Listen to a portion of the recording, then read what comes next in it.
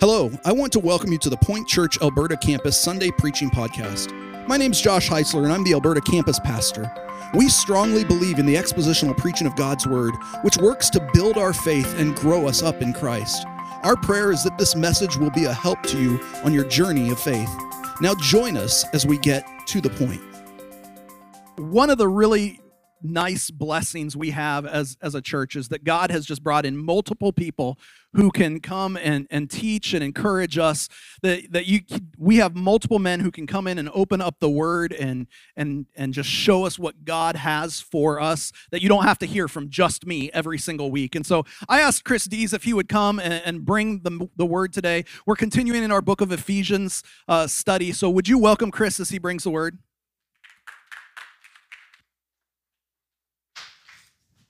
All right. Thank you. It's always an honor and a privilege to be able to stand and expound on God's Word. And, I was thinking of something that was kind of funny, but, because our crowd isn't quite as dense as it was in the first service. I had a preacher when I was younger that, like Wednesday night service or Sunday night service or whatever, if there wasn't as many people as normal, he'd make them all come to the front. So I'm not going to do that to you. I know how we are. We can be quite protective of where we are, but I just thought that was kind of funny looking around. I said, I wonder what old Pastor George would do right now. So anyways, before we get started, if you would, let's open up in a word of prayer. Father, thank you so much for just, like I said, this honor, this privilege, just to stand in your church and to open your Word. And I just pray today that you would have complete and total freedom to move and do whatever you will to do. I pray that today, if we came in here for any other reason than to bring glory and honor to your great name, any other reason than Christ alone, I pray that you'd forgive us and you'd move us out of that frame of mind into a perspective that is looking and expectantly looking, Lord, earnestly believing that we're here for a purpose, for such a time as this. Lord, we trust that you're sovereign. We trust that nothing happens by accident, but that you calculated this moment, and now I pray that you would use it as only you can. I pray that you would give us ears to hear and hearts to obey, and I pray that our wills would be submissive to yours and that you would change us where we need to change and just help us to grow in the areas that we need to grow. And Father, we thank you so much for who you are. We thank you for your mercy and for your grace, for your love, your compassion and forgiveness, and all the things that we would fail to remember. And I just thank you in Jesus' name. Amen. All right, so as we continue in the book of Ephesians, as we're in chapter 3, let's go ahead and open up there really quick. And we're going to go ahead and survey these verses, and then we'll back up a little bit, okay? So beginning in chapter 3, we're going to start with verse 14. Paul writes, he says, "For this reason I bow my knees before the Father, from whom every family in heaven and on earth is named, that according to the riches of His glory, that He may grant you to be strengthened with power through His Spirit in your inner being, so that Christ may dwell in your hearts through faith, that you, being rooted and grounded in love, may have strength to comprehend with all the saints what is the breadth and the length and the height and the depth, and to know the love of Christ that surpasses all knowledge, that you may be filled with all the fullness of God. Now, to Him who is able to do far more abundantly than all that we could ask or think, according to the power at work within us, to Him be glory in the church and in Christ Jesus throughout all generations, forever and ever. Amen." Okay, so this book of Ephesians, I know we've been in it for several weeks now, and we've gotten some really good things out of here, but I think it's always profitable. It benefits us to kind of back up and what have we learned, or what are we looking at, and why are we here? But Paul is writing this epistle to the Ephesians while he's imprisoned in Rome. Okay, so imagine Paul, if you would, this seasoned saint, okay, this missionary, this pastor, this leader, this person who has invested, the better part of his years into advancing the gospel. Okay, now he's sitting in prison. Okay, now he is writing this letter, okay, that is not only did it greatly benefit those in Ephesus and around Ephesus who were able to read this letter in circulation, okay, but us today. And that begs the question, just something kind of like an icebreaker. I just want you to think about it. I want you to let it, just kind of resonate within you. And I'm figuratively speaking, okay? If you've ever been incarcerated, that's none of my business, but all I'm saying is figuratively speaking, have we ever felt imprisoned? By life, by circumstance, by things around us, things out of our control. Maybe it's the product of our own decisions, whatever that may look like. Have we ever felt imprisoned? And then have we ever thought to consider that, what if our greatest contribution, or one of our greatest contributions, what if our deepest intimacy with the Savior were to be born from that imprisonment? You see, Paul's in prison, but he's writing this letter that went further than he could see, further than he could travel, and it's sitting right here in our laps today. And we have to stop and we have to be mindful of the fact that life is hard and things happen and, it makes us grumble or it makes us discouraged or, if you need encouragement in the midst of discouragement today, be encouraged to know that God is a God that takes situations like this and can do some really amazing things with them. And we're holding it in our hands today. Okay? So the book of Ephesians is, it's this amazing theological essay. Okay, it's so deep, it's so rich. I don't think I mentioned this in the last service, but the case can be made, and many scholars will contend that the first 3 chapters of the book of Ephesians are the richest theology-wise, okay, doctrinally speaking, in all of sacred Scripture. I mean, you look at it, Paul begins with laying out what it means to be who we are in Christ with the gospel and makes that very clear about how that salvation occurs. And then he moves into this idea of being united in Christ because we are united together because we're first united with Him. And then after that, what he's doing is sets the ground for then how do we live? How do we walk? This is what Paul is doing. He's giving you this idea, this concept, his perspective of what the Christian life is, how it begins, what it looks like, the nuts and bolts, but then, what it actually does. And because of that, or from that, I want you to take notice of something too, that Paul has this reoccurring theme, this reoccurring point in his writings, okay? And he says it over and over again, not always in the same words, but his writings are always gospel-centric. And even like he says to the church at Corinth, he tells them, he says, I didn't want to know anything else among you. If you didn't remember anything else I said, or if I couldn't remember anything else to say, all I want you to know is Jesus Christ and Him crucified. Okay, and if I would add anything to that, it would be resurrected and ascended and coming back again. But, everything that Paul says is leading us to this point, okay, is that God knows what He's doing. Okay, God knows what He's doing, and God does what's best. And all of this can kind of fall under that overarching theme, but either way, because subsequently, in all of that, everything that we experience in the Christian life, from salvation to glorification when we stand before Him, is a work of the Holy Spirit. Okay? The Holy Spirit is the initiator in all of this. Salvation is God's idea. It's not mine. Okay? I wasn't looking for Jesus. Jesus found me. Okay? I didn't wake up one day and decide, I think today's a good day to start being a Christian. Or today's a good day to get born again. No, the Holy Spirit radically interrupts our lives and changes us. And see, I think it would do us all a good service to study Him, His character and being and His work, okay? I had this professor in seminary that would constantly, he loved to preach on or to teach on pneumatology, which is just the study of the Spirit, Holy Spirit. And he would talk about the Holy Spirit being the forgotten member of the Trinity, and that took me off guard because I never knew that. I never thought of that, but coming up in the traditional circles that I had, you hear a lot about God, you hear a little bit about Jesus, but you don't really hear a whole lot about the Holy Spirit unless you're, on the other end of the spectrum. And I'm not casting shade or anything like that, but that Holy Spirit would almost make us afraid, like, oh, wait a minute.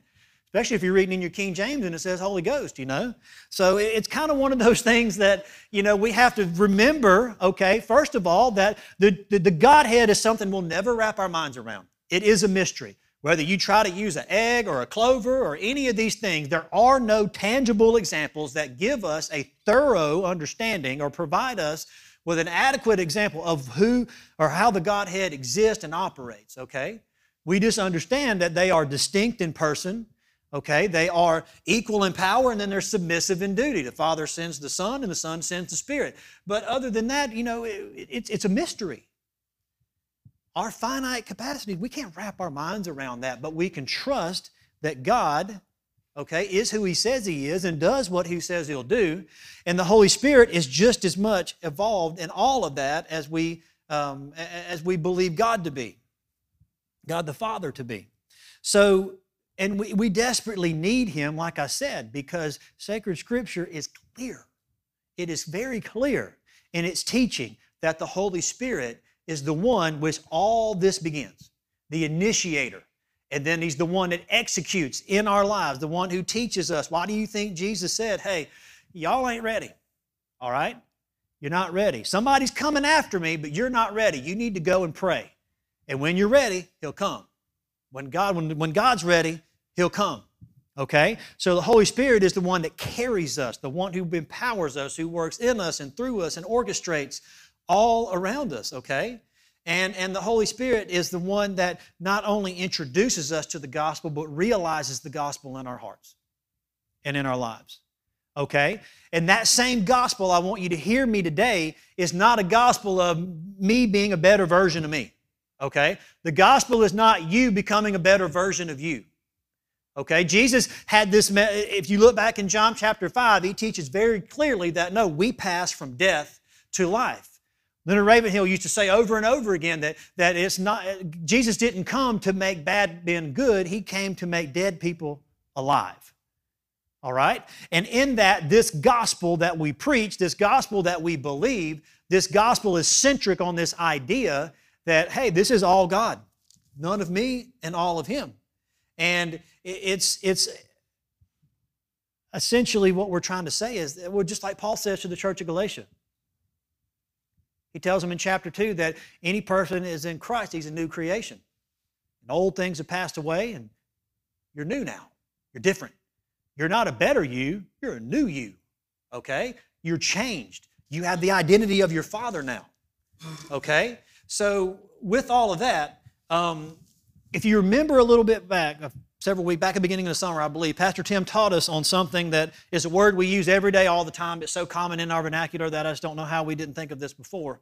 But he talked about biblical imperatives and then biblical indicatives. Yeah, that rings a bell, right? Exactly.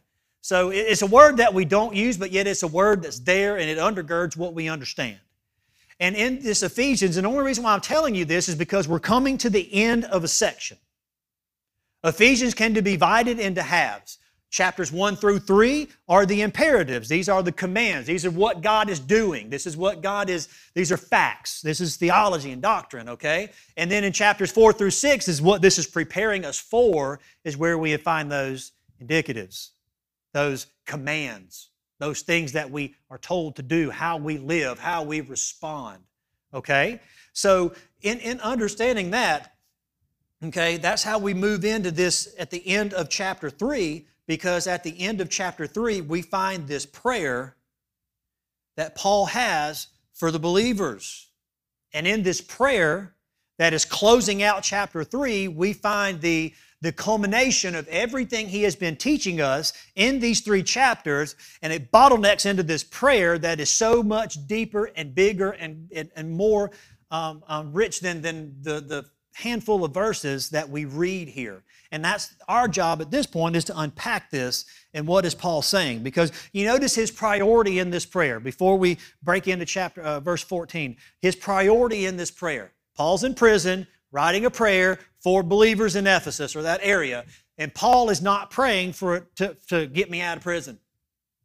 Paul's not praying for a change of circumstances. He's not praying for anything physical, material, tangible, any of that. It's strictly a spiritual prayer for the inward working of the Holy Spirit in the lives of believers, where Christ dwells and where power is implanted, okay, before we migrate into chapter 4 and we're going to learn how to walk, Okay? That verb walk is all through Ephesians. It's this idea of how then shall we live. What does that look like in our lives? Okay?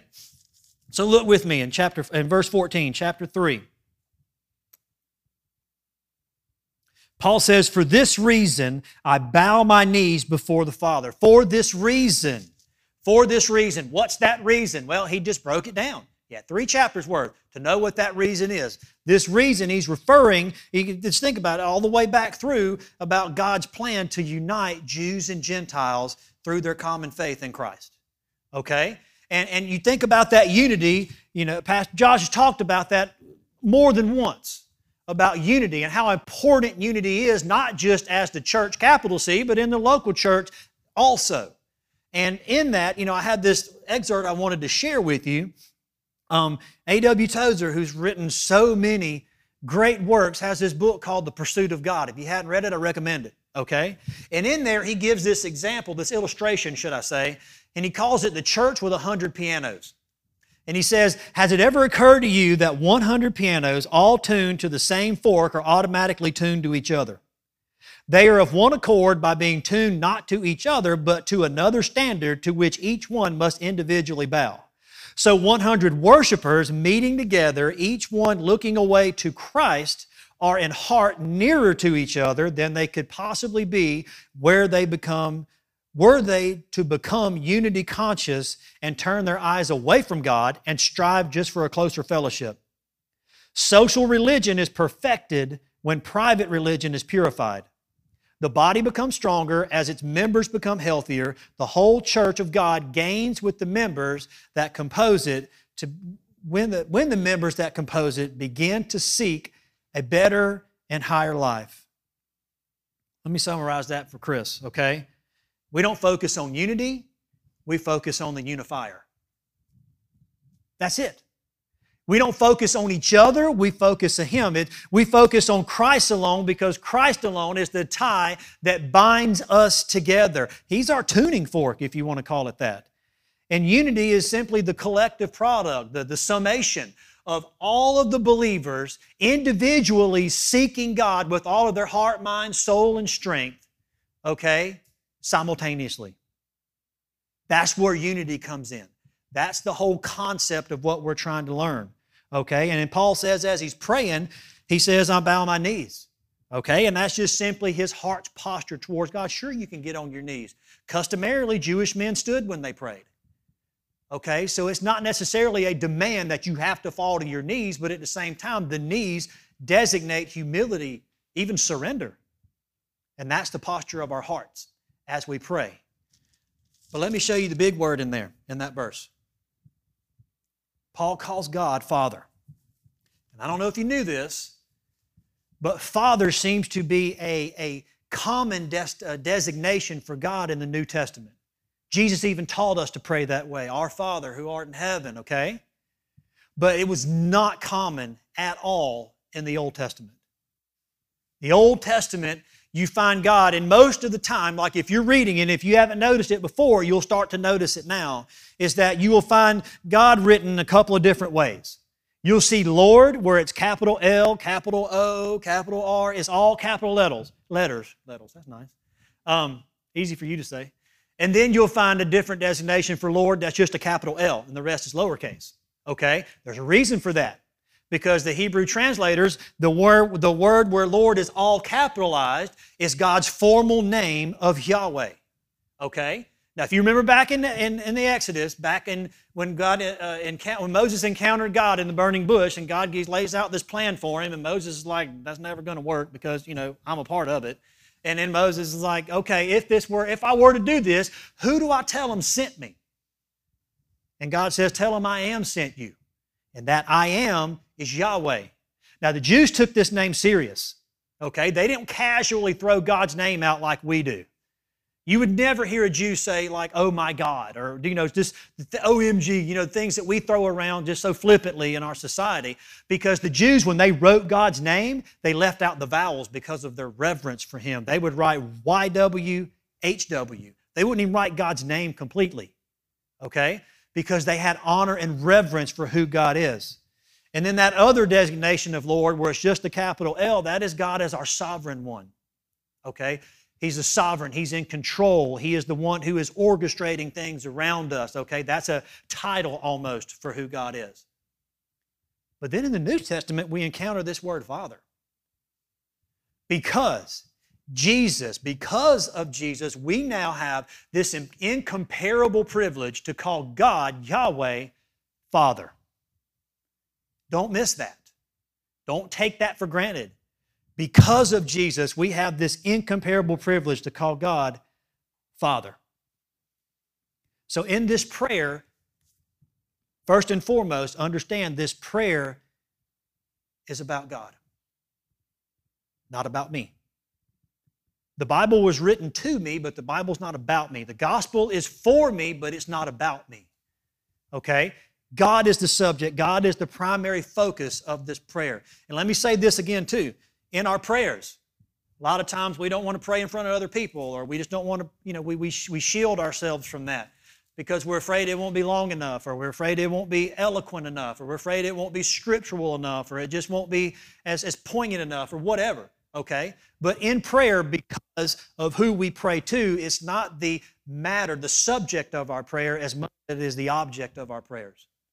And a sincere prayer given reverently to a holy God has more gravity than anything that we could do otherwise. So remember that. Okay?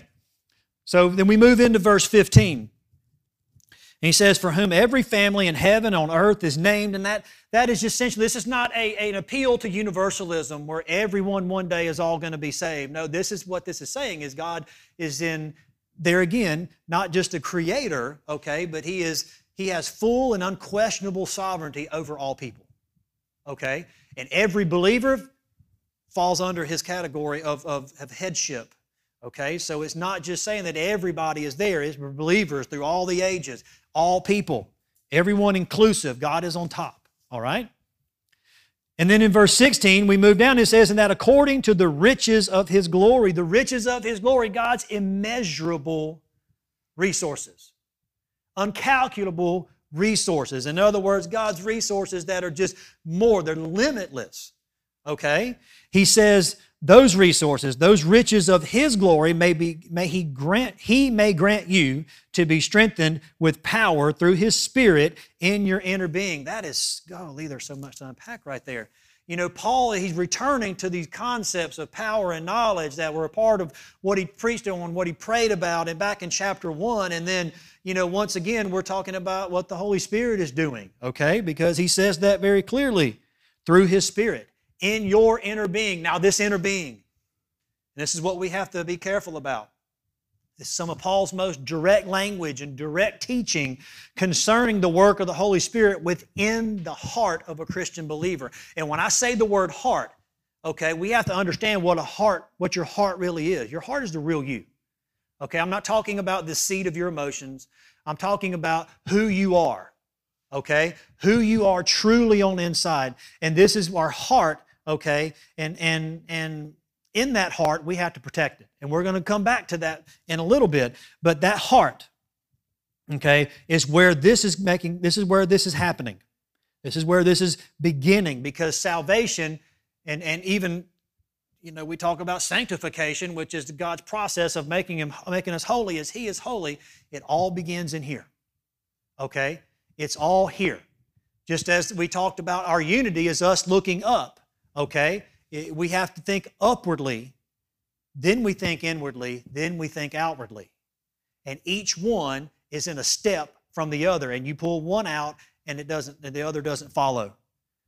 We can't change here until we change our perspective, okay? And we can't change, our actions are always fruit of who we really are, okay? So then, verse 17, he says, so that Christ may dwell in your hearts through faith. Okay? This is where we have to hit the brakes for a minute. Because he's talking about Christ dwelling in your heart. Now, dwelling, that's a living place, right? Now, follow me here. How many people, especially you ladies, love unannounced guests? You might occasionally. If it so happens on the weekend, just after you spent the week getting everything in order and the house is just, pristine. But let's be honest, most of the time, someone announces, hey, I'm going to come over and see you for a bit, or, we're all coming down this weekend, or, however that looks. It's a mad scramble, is it not? Okay, we're sweeping stuff under the bed, we're shoving it in the closet, we're trying to polish the fixtures, we're trying to straighten that picture above the couch that's been crooked for 6 months. We're trying to do things that we haven't done because we know that someone is coming over. Okay? We don't want to present anything other than our best to our guest. And that rhymed, and I didn't mean for that, but you're welcome. That's a perk. Okay? So, nonetheless, this is talking about Christ dwelling in here. Now, take that same example. If you knew that Jesus were coming to pay you a visit, how would your house look? Might be a coat of paint coming, huh? Might be time to change that doorknob that doesn't, that sticks, or, whatever the case may be. All right? What if Jesus were going to ride in your vehicle? Time to break out the armor, all right, and the air freshener. We're going to do something different. Okay? Why would our hearts be any different than that? But yet, the Scriptures clearly teach that Jesus is coming to dwell in here, but yet in here worthy of Him. Okay? Is in here someplace that I would be ashamed if Jesus showed up?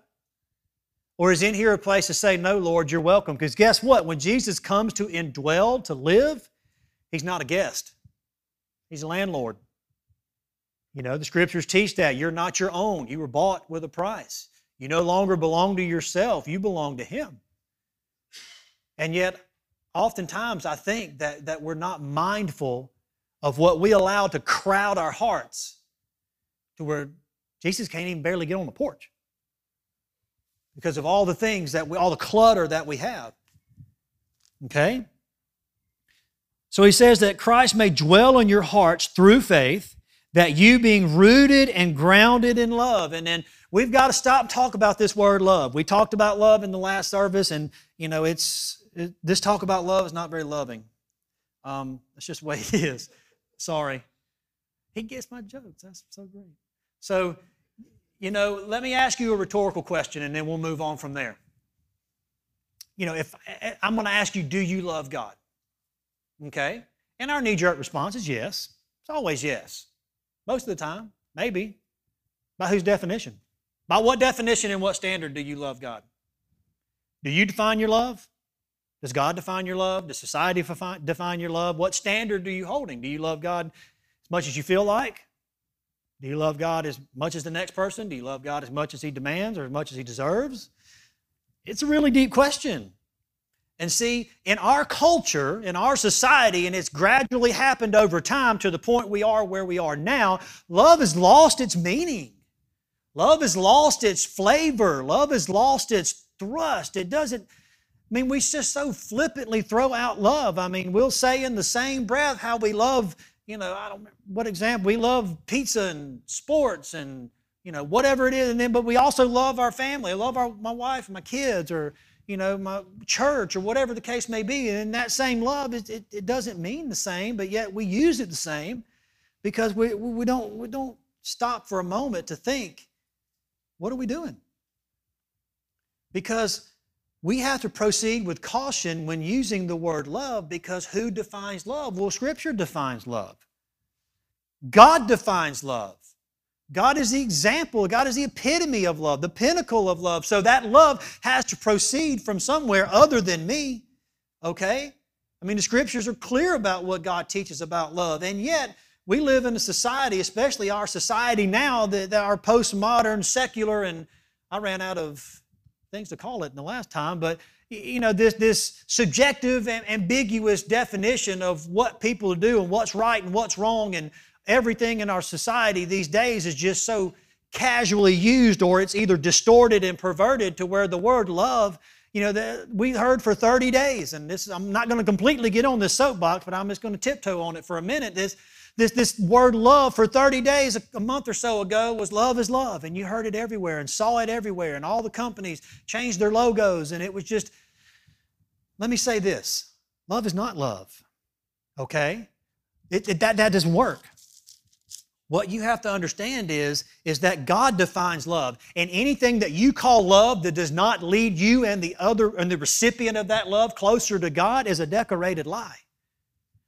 You see, Satan, one of his biggest deceptions in us today is he's convinced us that feelings and emotions trump facts, that they trump logic and reason. And that doesn't work, because let me tell you something. Your feelings and your emotions lie to you. Mine lied to me, and I don't think I'm the only one. You can't trust your feelings. You can't trust your emotions because they change. They fluctuate, sometimes on the hour. Okay? You have to go back to a standard of what does this really look like? What does this really mean? And how do I respond accordingly? And we have to look at sacred Scripture to understand what is love. What is love? How do I proceed from that? Okay? So he says that rooted and grounded in love may have the strength to comprehend with all the saints what is the breadth and the length and the height and the depth. Okay? And those are not really dimensions other than just letting us know the vastness of who God is, the vastness of the love of God. All right? And verse 19, and to know the love of Christ that surpasses knowledge. The love of God that you can't, I can't, no one can wrap their mind around. The infinite love of God that just completely overwhelms our finite faculties. He says that you may be filled with all the fullness of God. All the fullness of God. That you may be filled with all the fullness of God. And let me say this about that. Okay? He wants you to know. I'm going to back up a little bit and then come back to this. He wants you to know Him, to know Christ, to know His love. That word know, used here, is the Greek gnosko. And it occurs over 200 times in the New Testament, and it is an experiential knowledge. Okay? It is an intimate knowledge. In other words, it is describing a relationship that is so much deeper than anything on the surface. It's not the word know like, hey, I know who George Washington is. Yeah, I mean, I read a lot of history, took history in school, think history is really interesting, but I don't know him. I know what somebody's told me about him. I know what I've learned, but I don't know him. But at the same time, I have this lady over here that I've been married to for almost 18 years, and I know her really well. And she knows me really well. And this journey we've been on has had some really big highs and some really low lows, but we've made it to this point. We know each other. This word know and this concept here of him talking about us knowing Christ is attached to the Jewish idiom that you would find in the Old Testament where it talks about a husband and wife would know each other in their marriage. In other words, you find it traced all the way back to Genesis chapter 4 where it says Adam knew his wife and she conceived and bore him a son. It is a deep, personal, intimate knowledge. Okay? It is a sacred knowledge. And it comes through life experience. It's not me reading the Bible and knowing Jesus. No, it's me completely surrendering my life to Him. It has in His Lordship, I come to know Him personally.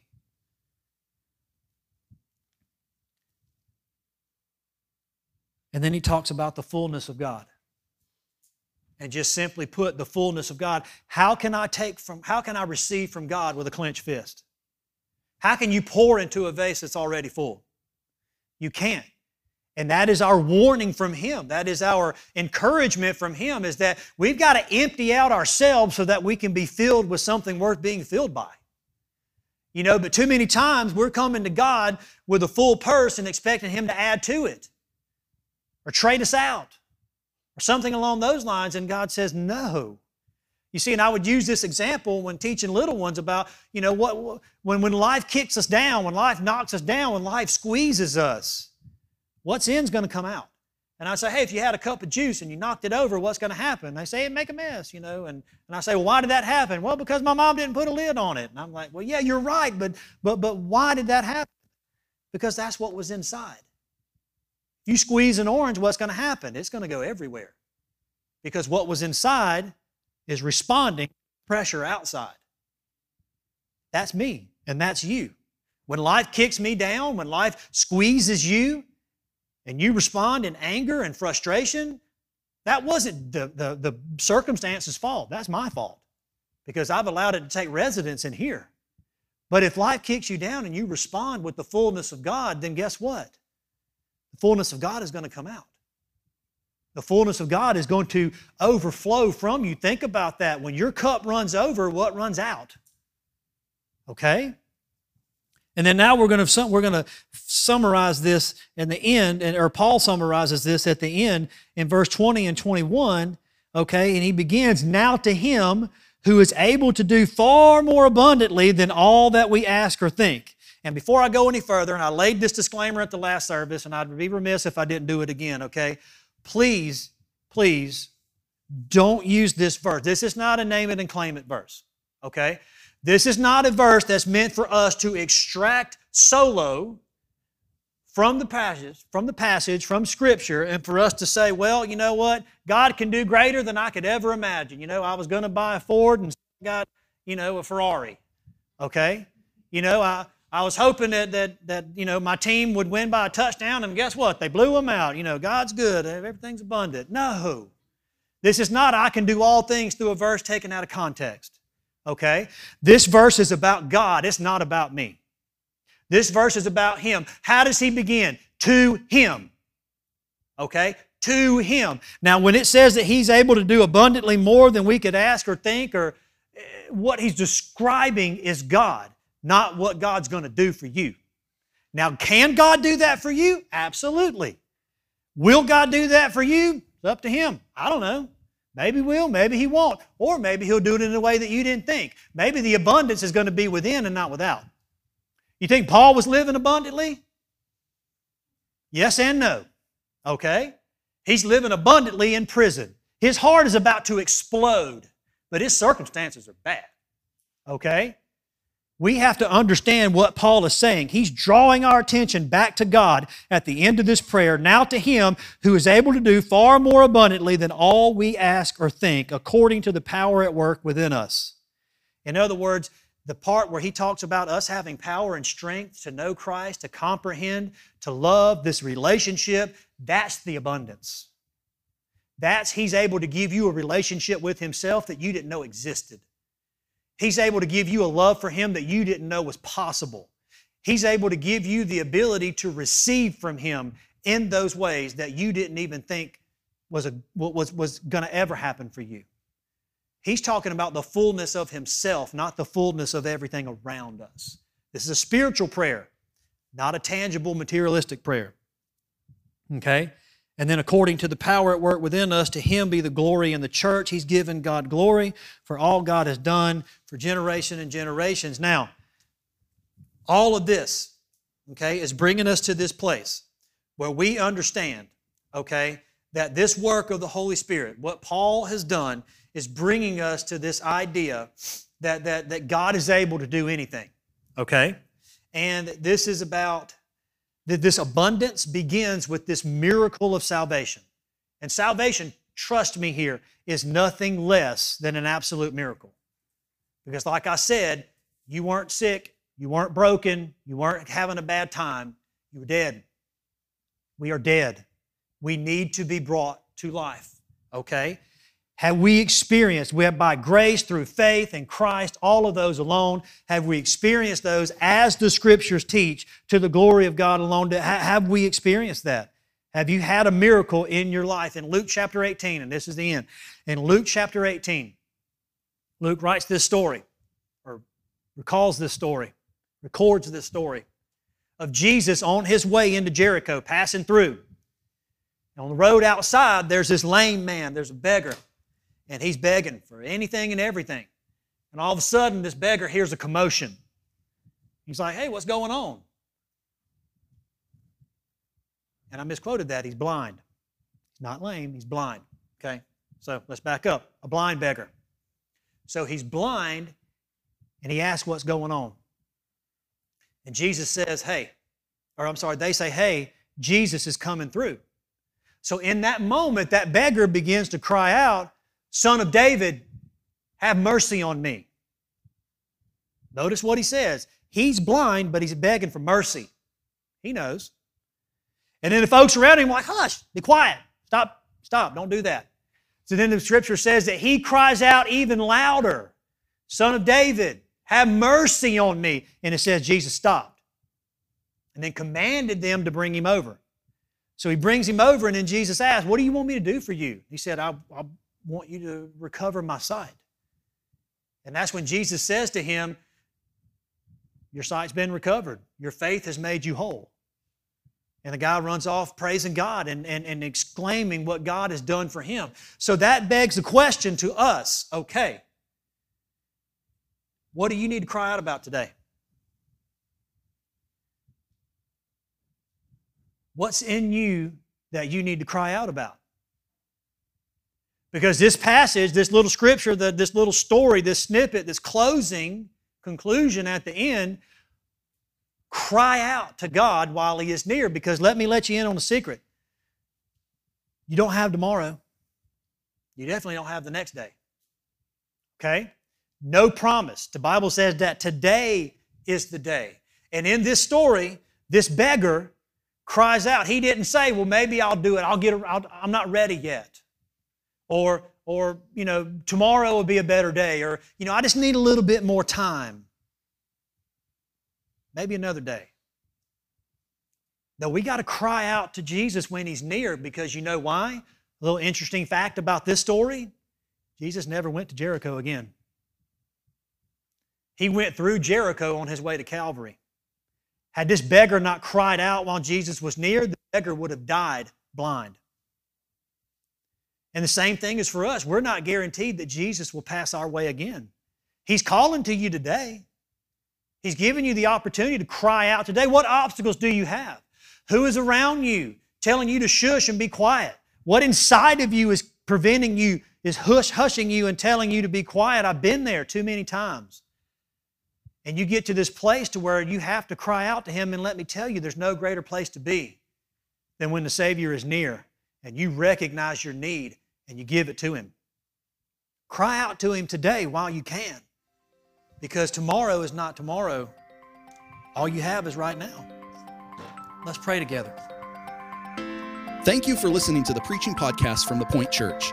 If you would like more information about our church, or if you have any questions, you can find us online at tothepoint.church.